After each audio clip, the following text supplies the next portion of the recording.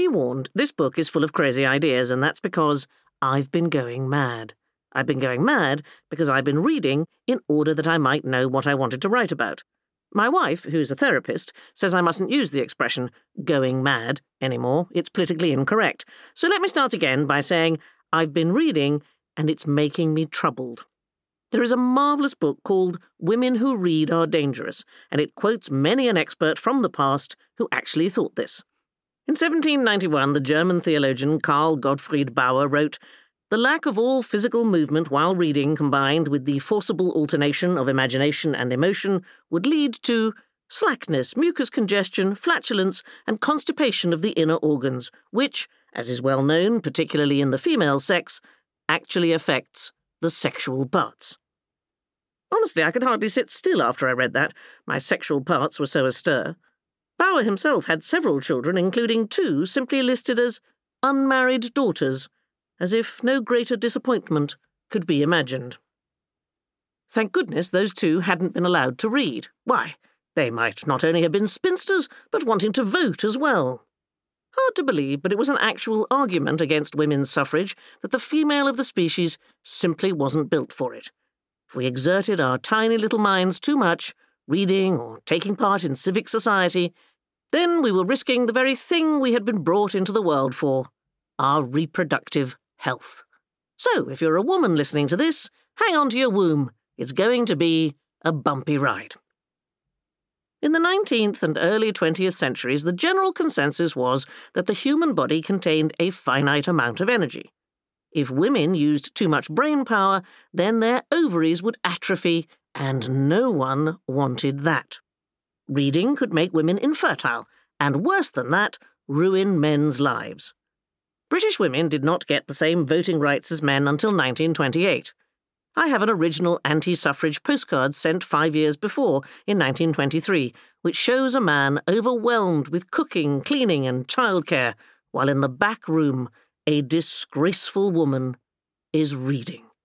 Whoever the sender is, their only greeting is the words, "A last warning," in large letters on the back.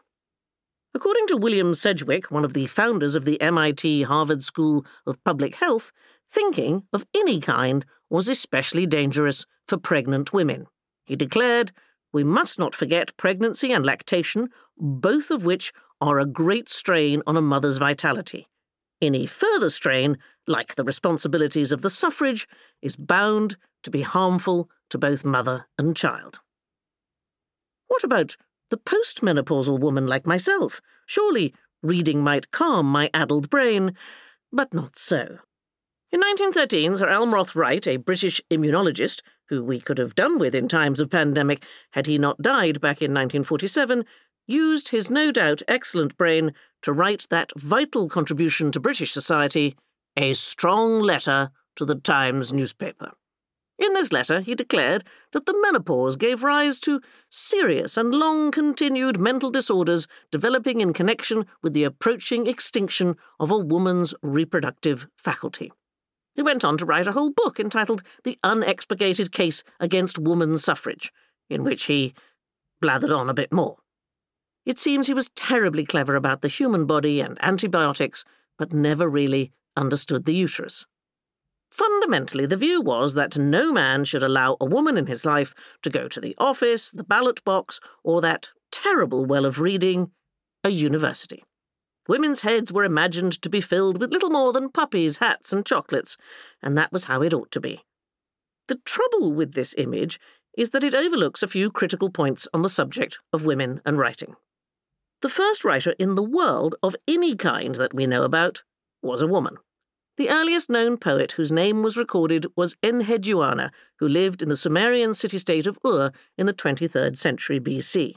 She was a high priestess, and her collection of work, known as the Sumerian Temple Hymns, makes her the first named author of any kind in human civilization. An elaborate carved disc found in 1927 during excavations of the Sumerian city of Ur show Enheduanna as a figure of huge importance. Enheduanna's very existence tells us that there were women writing, and therefore reading, more than 4,000 years ago in ancient Mesopotamia.